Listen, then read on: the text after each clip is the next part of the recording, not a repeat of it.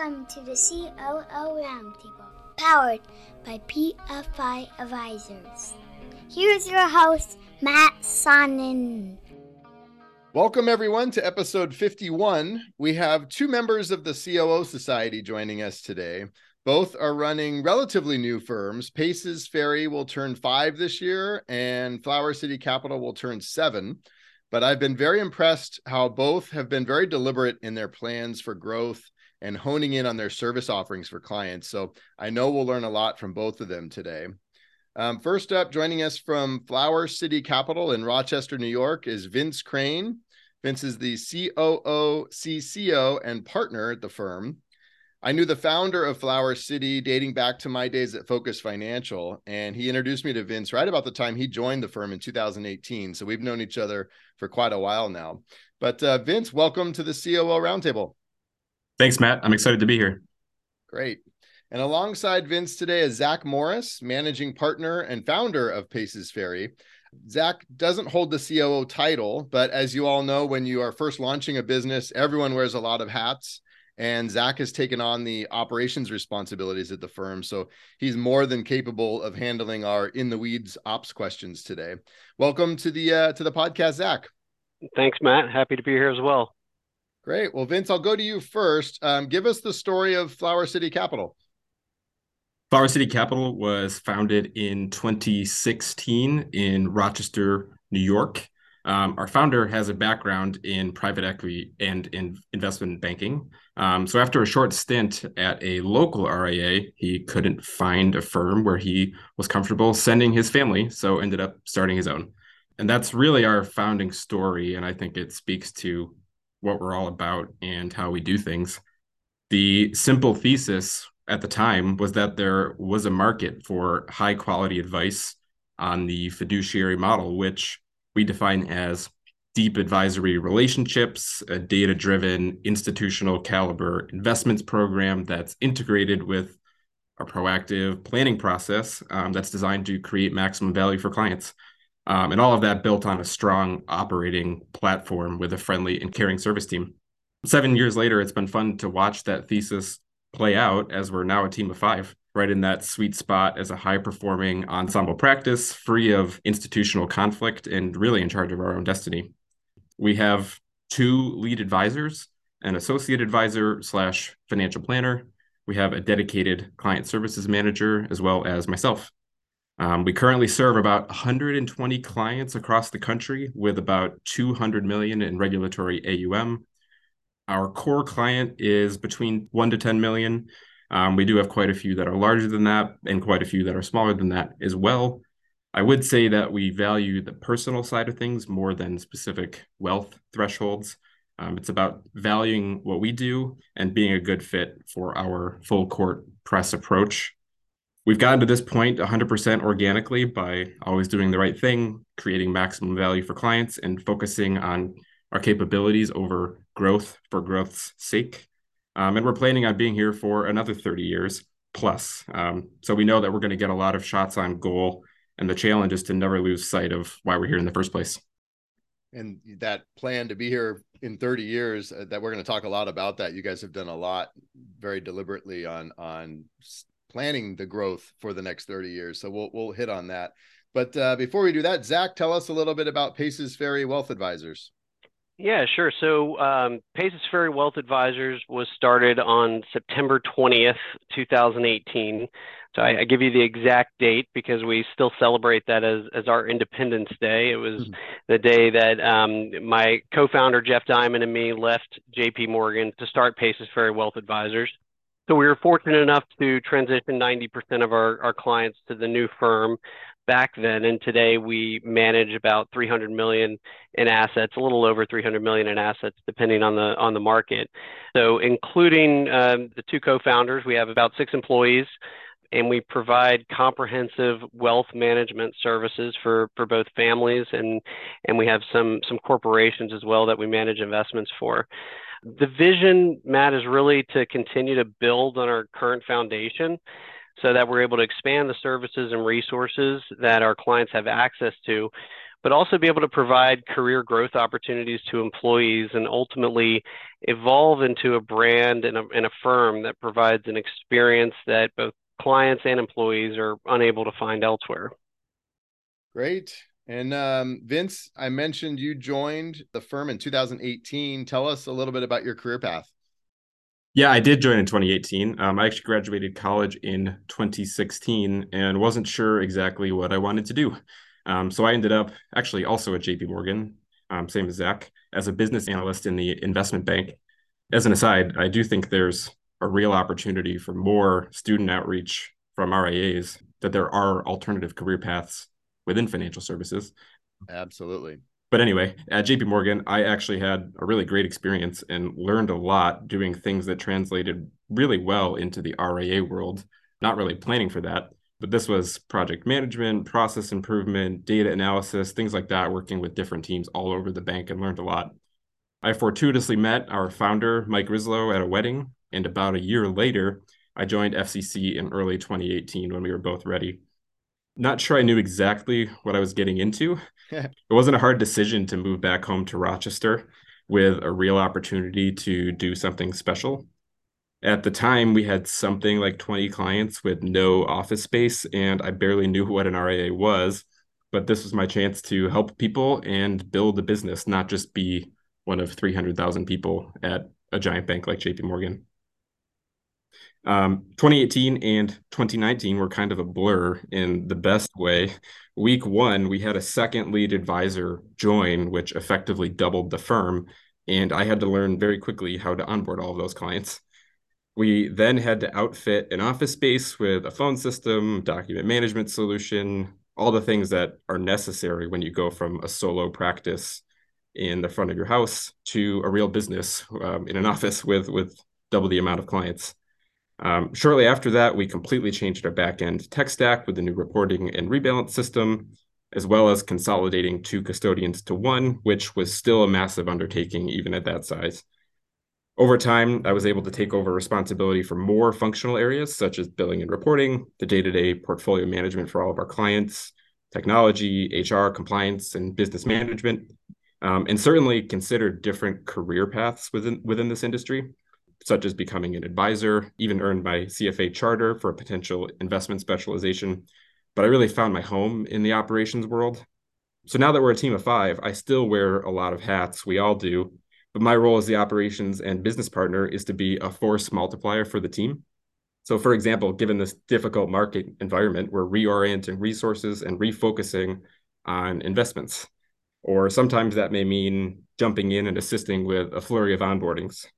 And more broadly, it's my responsibility, of course, with the other partners to make sure day in and day out, we're living up to what we set out to do and really lead the charge in making the firm better through strategic projects. Well, I hope you would say, I hope you do say, geez, I wish I had COO Society in 2018, because that's really what we've designed it for, is that maybe not the very first hire like you were, but someone in that first operations role that's saying, geez, I got to build everything here. What do I need to do? How do I need to do it? And then with our monthly calls, giving you the opportunity to reach out to other people in similar positions at RIAs and ask questions of, hey, I'm implementing CRM for the first time, or I'm going to change this system or whatever. So hopefully that's been helpful to you, but I hope you're saying, geez, I wish I had this during that growth period. Absolutely. I think that would have been tremendously helpful, and it still is helpful to have that network. I remember in 2018 going to Schwab Impact that first year, and just was totally eye-opening for me. Like, oh, there are still advisors who sell A shares and do all these other things. Yeah. So it was really eye-opening to learn about the industry. But I think COO Society would have been great then, and still is for that. Well, thank you. Yes, great. Well, Zach, you mentioned JP Morgan ahead of Paces Ferry, but tell us about your career journey. Yeah, sure. So my career started, I graduated in 2006 and did a short stint at a community bank, followed by a sort of, find yourself travel around the world for 6 months, where I went backpacking in South America and the Middle East, which I could do a whole hour on if you want to at some point. But I won't go there today. And then I was in healthcare for about 3 years. And my career in this business started in 2011 when I joined forces with Jeff Diamond at JP Morgan. And I started off, I believe, like most financial advisors in the business, working 12 to 14-hour days, doing a lot of cold calling at the beginning. And really, we grew the practice at JP Morgan for a number of years. And around 2017 or so, we decided that we really didn't have the autonomy we needed to shape the client experience to what we wanted it to be. So we decided to start looking around for another home for our business. And it's kind of funny because when you're in the wirehouse world, that's all you know is the wirehouse world. I mean, we didn't know what independence was at the time, so we looked at all the big firms, Merrill, Morgan Stanley, Raymond James, UBS, got proposals from a lot of them and offers, and even did some home office visits. And it wasn't until we had a conversation with a gentleman from TD Ameritrade. He was a TD Ameritrade rep that we sort of took on a whim. We said, this guy wants to talk to us about being an independent advisor, and sort of laughed at the whole idea because we had no idea what it was at the time. And when we met with him and he was telling us that, all of these things that we had frustrations with were things that are actually handled by the custodian. And, not only do we not work for the custodian, but they work for us. And so we started to look into this, and it actually started to make sense and seemed very possible to start a firm and make the leap to independence. And we really like the idea of being able to hold ourselves out as a fiduciary and act in a fiduciary capacity and drop our Series 7 and be a fee-based advisor. So that was all very attractive to us. Matt, similar to you, when you started Luminous, I was the one that was tasked with laying the groundwork for starting the business. And I guess it would have been definitely very helpful if we had COO Society at the time. I was relying on RIA Biz and some other articles, wealth management. Certainly had a conversation with you at some point about a potential assistance in a breakaway. Really starting with a blank canvas of, okay, what technology do we need? How is this all going to piece together? What technology plays well with our custodian? And how are we going to get our financial planning, our risk analysis software, and our performance reporting all to be on one client portal? And it was really one step forward and two steps back to figure out how everything was going to work. And it took about a year to make it happen. But in September of 2018, we set our date and made the launch. And actually, the week before we left JP Morgan, the week before we were about to launch, I found out that me and my wife were going to have our first child. Huh. So it added a little bit more risk to the move, but everything worked out great. It's so funny. I just thought of this. I still have PTSD from those early days. My God, it's 15 years ago since starting Luminous. Literally this weekend, and why it was on a weekend, not even a weekday. I woke up Saturday morning and I said to Reese, I had a dream about David Ho at Luminous Capital. He was screaming at me about the systems we were choosing. Yeah. Literally this week, 15 years later. So I still have PTSD from those early days. So I can definitely relate to and Vince told a similar story too, but what you went through very, very recently. Sure. Yeah. Well, I'll stick with you, Zach, with the founding of the firm in 2018. How have you approached hiring? How have you determined what role or roles were the next hire to make? Right. Well, two advisors coming out of a wirehouse. What do we know about opening an account? And in our first 90 days, we had to open about 450 of them. So our first hire naturally was a client service associate, and that hire was kind of a funny process because in talking to people, they said, okay, so you are starting a business, but you don't have any clients yet, and we'd have to explain to them, well, we have the clients, they're just not there yet. Some people just couldn't wrap their heads around it. It might have been a little too much risk for them to leave their jobs. I thought it was a great opportunity for anybody, but we really had to find the right person.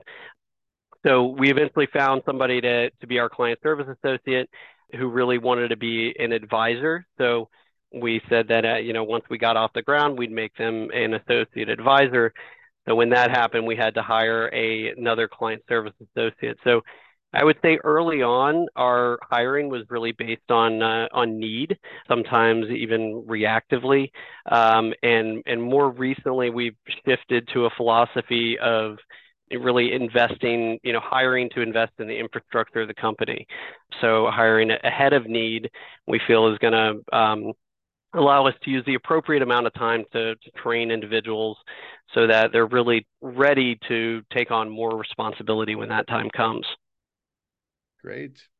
Well, Vince, with your very deliberate strategy around growth, how have you approached talent management and hiring?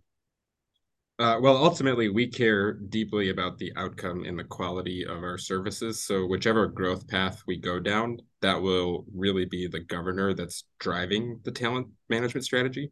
We learned a number of important lessons along the way, and we're fortunate to have found the right people at the right time, largely through our relationships and networks. I'm very proud of our team today, but there were times, had we been a bit more diligent in tracking our KPIs, we would have seen them flashing yellow for the most part, supporting the fact that everybody was over capacity.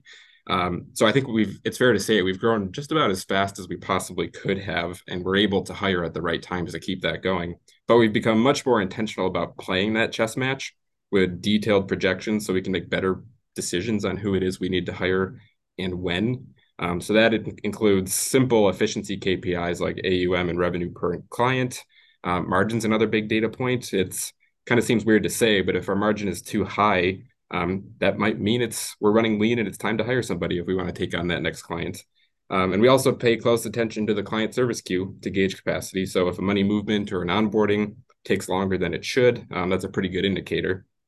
So when we're running those projections, we have identified a few different growth paths forward, and each one would mean a different team structure and talent strategy. So growing with our current clients is the preferred method. It's the highest quality growth for obvious reasons. Then, of course, we'd like to organically add new ideal clients. And another option is to add a third lead advisor. But frankly, for a number of reasons, there's a pretty high bar to find that person. After multiple years of informal coffees and beers and even a more dedicated effort with recruiters, we still haven't been successful in that search. And it's fair. It's a tough environment to make a big change like that if you do have clients. I do think we'll find a handful of those advisors over the long term, but it's much harder in terms of recruiting. So one answer to that has been building an analyst training program with a clear path to becoming an advisor. That just takes more time and effort over a long period of time. But putting that work in now means that future growth is there down the road. So we have a great team foundation of generalists. And now we can just be really more deliberate in adding those specialists along the way, depending on which growth path we take. I'll also say inorganic M&A is not really a core part of our strategy. It's obviously a difficult market to be a buyer. So we'll continue to keep those feelers out there and are certainly open to opportunities, but we're just going to be really extremely selective, looking for the right people and the right clients. Once you have these folks on board, I'm curious what you both have done to shape the culture of the firm. Zach, I'll let you answer this one first. Okay. So I would say that our culture, and the number one thing in our culture is really service first, service and client experience. And I mean, it seems silly that it's something that needs to be said, but I feel like there's a lot of firms out there that don't really focus on service and don't put the client experience first. So, one example I'll give you is that everybody at the company has a piece of paper on their monitors, and it's got 10 different points that are just really reminders, service reminders. But one of them that I really like says, never allow clients to do something for themselves that you could do for them. It's just a constant reminder that, we're in the service business and that we need to remember that every minute of every day. We treat everyone's needs the same. We treat every problem like it's our own. And we also have very frequent communication with our clients, quarterly, if not monthly, for some clients, especially when we bring them on.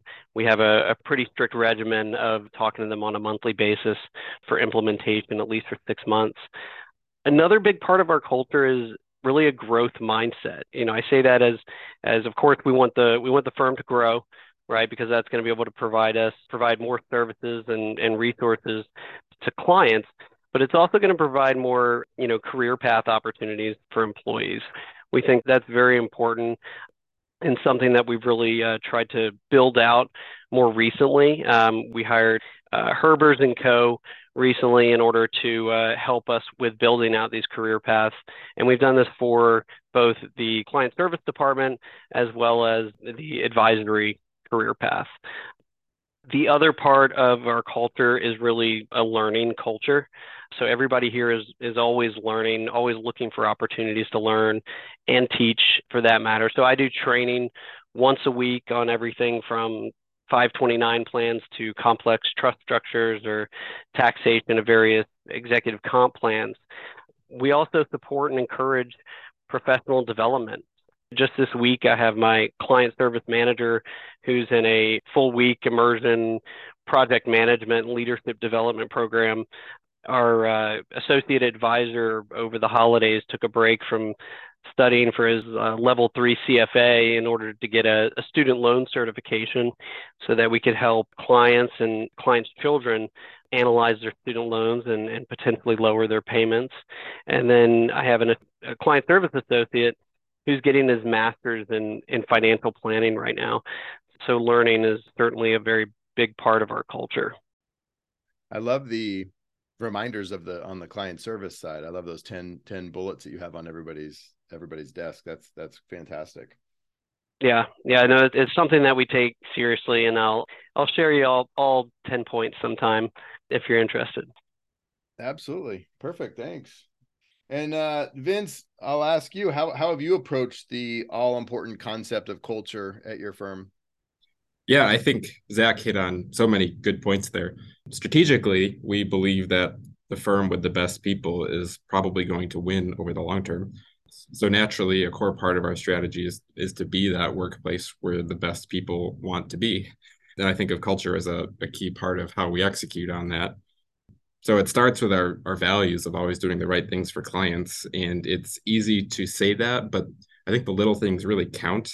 So for example, making clients whole through fee reimbursements, even if something wasn't necessarily our fault, or spending time with a family member of our clients who isn't a client themselves after a relative had passed. I think those things really add up and make a difference. And it's important to all be on that same page. But on a smaller team, every single person has a huge impact on the culture. So we're very protective of it.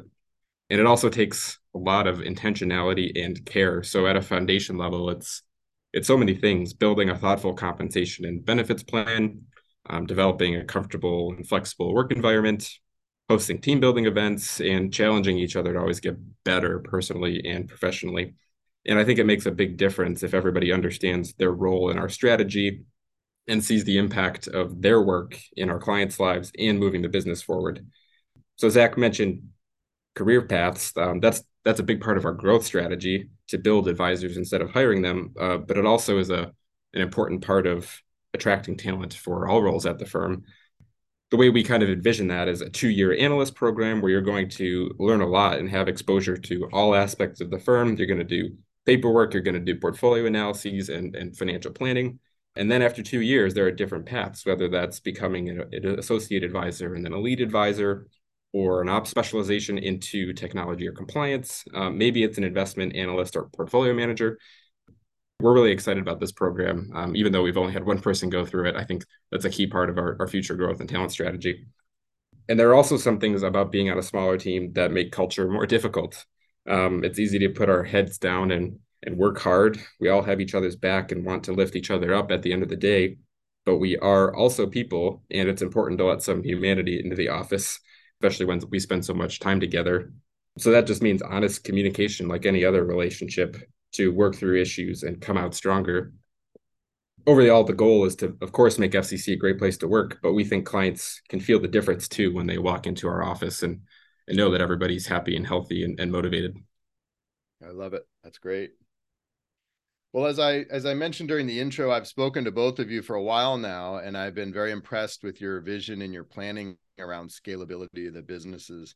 So many RIAs will say, well, we're young. Once we get to whatever that AUM number is, once we get to a certain level of AUM, then we'll think about making the business scalable. But we're not really a quote real company yet. So we'll deal with that when the time comes. But both of you have put systems and processes in place from day one. So Vince, I'll go to you first. Talk to us about some of the things you've implemented to allow the firm to continue to serve more and more clients without your service level dropping as you've added all those clients. Yeah, I would say building for growth is one thing, but the more important goal for us was more thinking about operations as a real strength that's equally valuable as the advice side of the ledger. Mm-hmm. It's embedded within everything that we do as a business, and all the strategy and vision doesn't mean much if we can't execute on it, both for clients and from running the business perspective.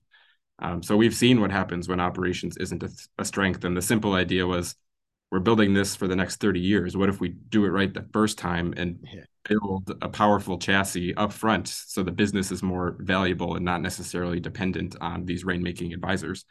So to get to that point, we did live in the belly of the J curve, I would say, for a year or so in 2018 when our team was expanding and we were reinvesting in technology and people. But it didn't take long to get to the other side of that. So a few examples of that reinvestment and building out the chassis were we reinvested heavily in building a centralized reporting and portfolio management system. And on an ongoing basis, we spend a lot of time ensuring clean data, books, and records. Yeah. So this connects with our investment philosophy with, consistent model portfolios where all portfolios are managed to the same parameters. So that allowed us to trade all client portfolios in a matter of hours in March 2020 when the market was on fire. It means our entire billing and reporting process can be completed within days of quarter end. And we have accurate client data and firm data at our fingertips without the need for some serious massaging for timely metrics and reporting, things like that. Another big one is systematizing financial planning wherever we can. So these are things like firm-wide year-end tax processes and always evolving inventory of our planning tools and analyses that we can draw on, or even just a consistent meeting prep and post-meeting processes. That's a tricky one because advisors need discretion and our clients aren't robots, but that standardization and efficiency actually results in a better client experience and more value created. A more recent example is alternative investments, which are frankly a bit of a nightmare from an operations perspective for so many reasons. But since 2021, those have really added value to client portfolios, and hopefully they will continue to do so. That's why we're currently building our own private fund that's only open to FCC clients. We're not doing this as a money-making enterprise. The goal is to make the process easier for everyone and increase accessibility. So we're built to be scalable, and I'm confident we could onboard 10 new clients next quarter and nothing would break. And as the operations and business partner, I feel great about that. If there are any problems with our growth, it's not operations trying to keep up. But we always say we're trying to be better, not bigger, which are not mutually exclusive. There's this very natural and healthy tension between the two. A really efficient, high-performing team of 12 members in 10 years or so would be a great outcome.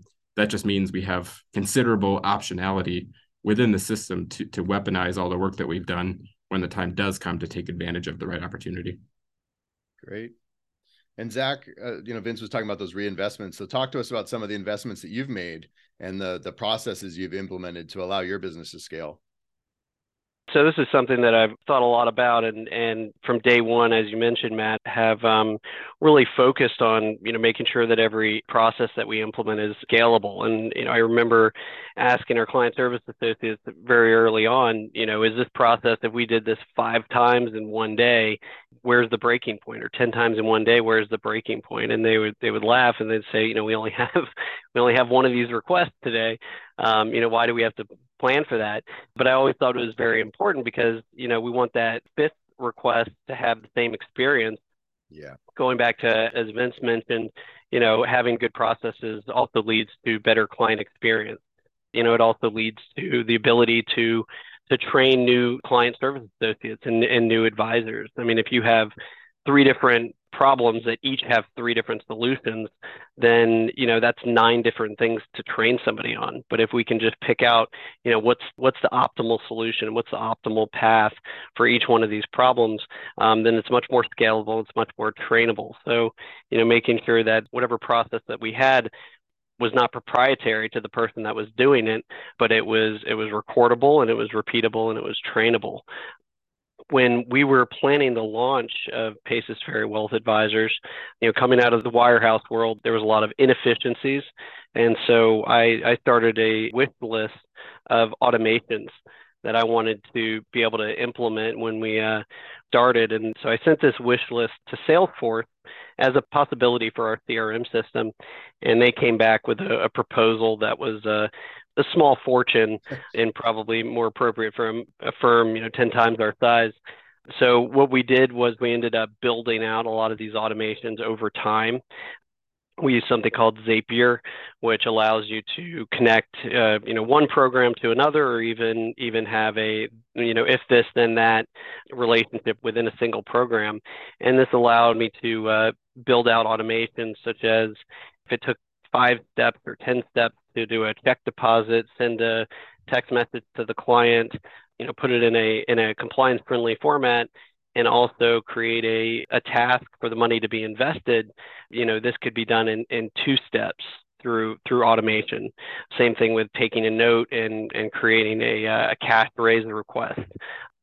Phone messages, instead of everybody requesting that a phone message be delivered to them in different ways, we were able to create automations so that it just got delivered to them in every way possible. So nobody ever missed a phone message. One of my favorite automations from early on, and we do a lot of video meetings now, so we're not going to lunch with people as much, but early on, I had an automation that I could take a picture of a business card and it would automatically add the person to our newsletter, add them to our CRM system, send them an email, say, nice to meet you, here's my contact information. And it would also send them a LinkedIn request. Scalability and automation is going to be, the way of the future, and also a way that advisors are going to be able to, and firms are going to be able to compete, and really being able to, achieve that bionic advisor, where I don't think that, the human touch is going to go away, but I think advisors are going to have to be able to do more, more with less, and be able to provide the optimal client experience. So we also implemented Eclipse in 2019, 2020 as our trading software, which was a large enhancement to everything that we were doing before. Similar to what Vince mentioned, the ability to trade multiple accounts at once really allows us to be a little more nimble in times like 2020. Well, I'm going to jump on my soapbox here for a second, and I know I'm preaching to the choir with our audience, but what you guys are both talking about, I get so frustrated when I hear, and you hear it often, unfortunately, in our industry, oh, that's operations, they're back office. That's back office, folks. We are more concerned with our client-facing folks, and we, they may not say it outright, but through their actions, we value the client-facing folks better. But the operations team is the ones that are building the actual client experience that the client-facing folks are going to be executing. And it's all about, and I, again, I'm preaching to the choir with our audience, but you want your 101st client to feel the same experience as your first client. And you want all of them from 1 to 101 or 1,001, whatever it is. You want them all to feel like they're your only client. And the only way you can do that is through having all of these scalable processes that both of you are talking about. So that's my soapbox for the day. But that leads right into the next question we were gonna tackle. One thing that we've talked about in the COO Society, we have an entire course dedicated to it, is the pros and cons of having a centralized back office versus more of a pod structure. I've always called it the pod structure, where each advisor has their own dedicated service team. So Zach, how have you approached this decision of centralization versus what I call that pod structure? Sure. So this is something that I've read a lot about, learned a lot about. I would say at this point we are still young, so we haven't had to make a full decision on which way we're going to grow into.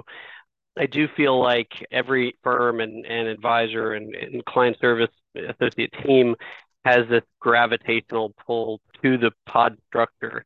And I think without intervention, that's where everything typically goes. But I feel like the centralized client service department allows for some more continuity of the client relationship.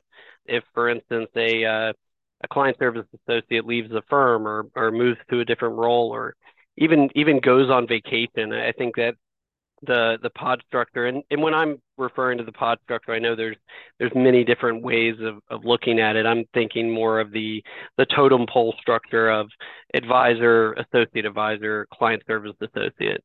And I think it lends itself also to the ability to have more proprietary processes. You know, this person does it this way, this client service associate does it this way.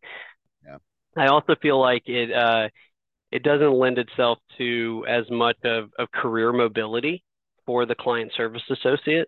You know, if they're the only person that advisor is relying on, then they might feel a little pigeonholed and may not feel as though they can dabble in marketing, or maybe they want to explore the possibility of going into operations or even, you know, focus more on financial planning and take on more of that role for even other advisors. So I say that all with the caveat that, you know, I'm sure there's a happy medium somewhere, and you know, probably the answer for us eventually would be some kind of hybrid model.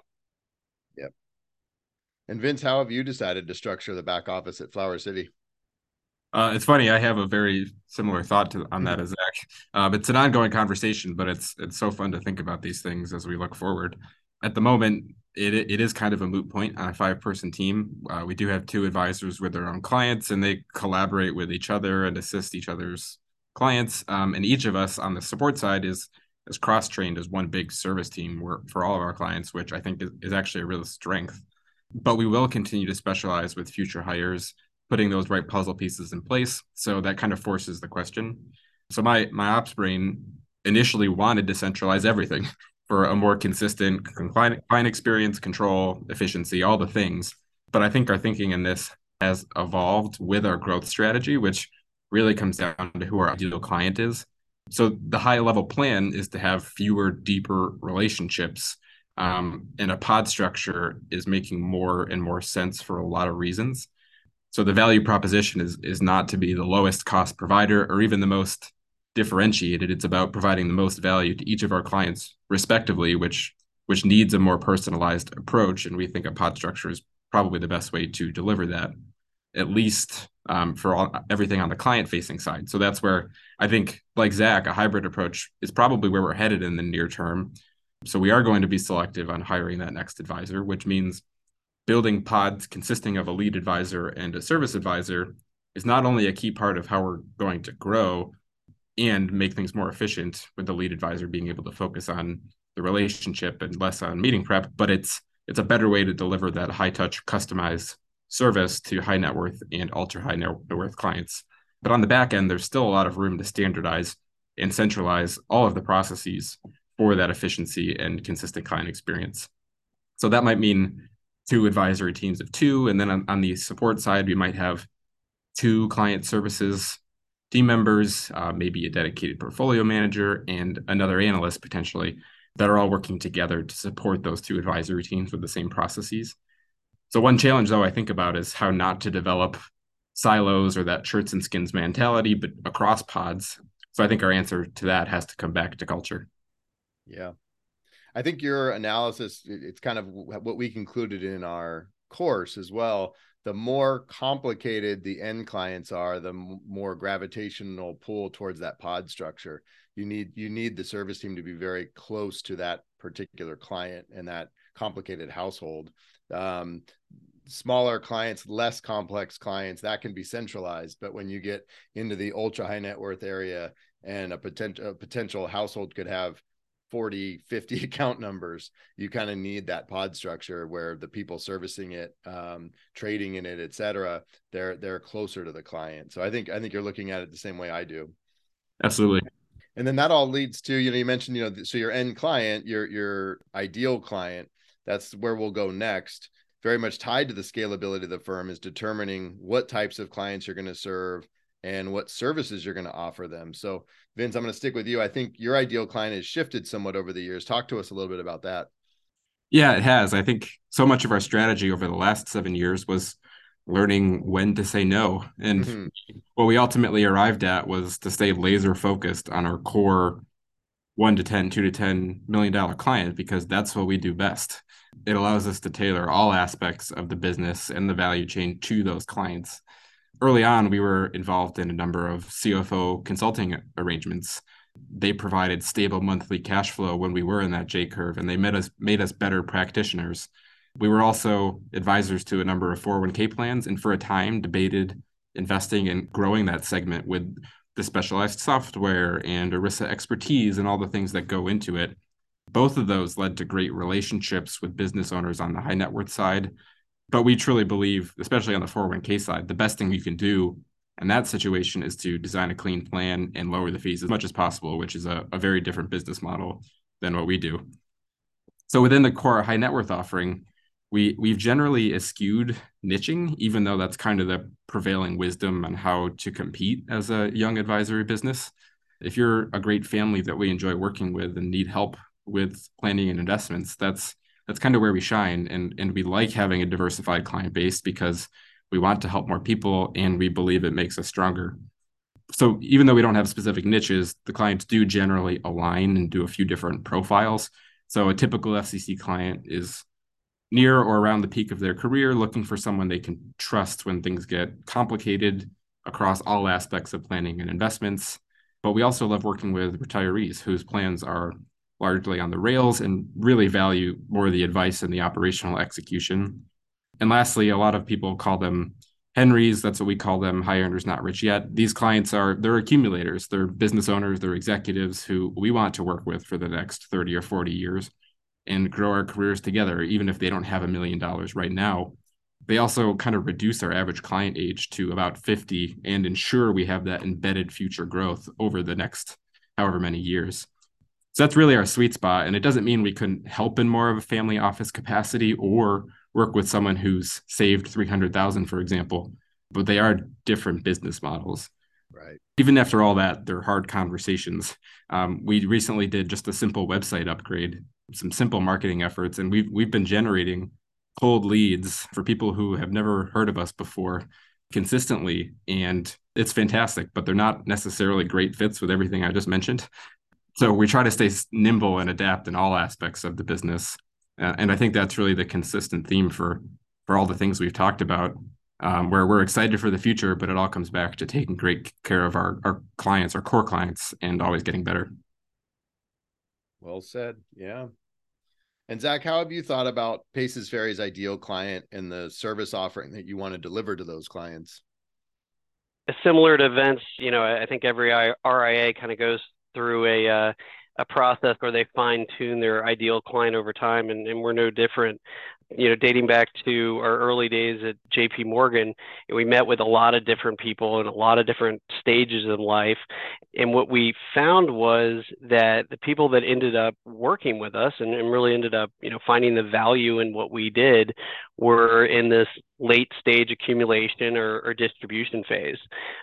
So the services that we're providing were, really comprehensive retirement planning, consulting on Social Security strategies, business exit planning, sometimes even guidance around simple to complex estate planning, even sometimes going with them to their estate attorney's office, sign as a witness on their wills.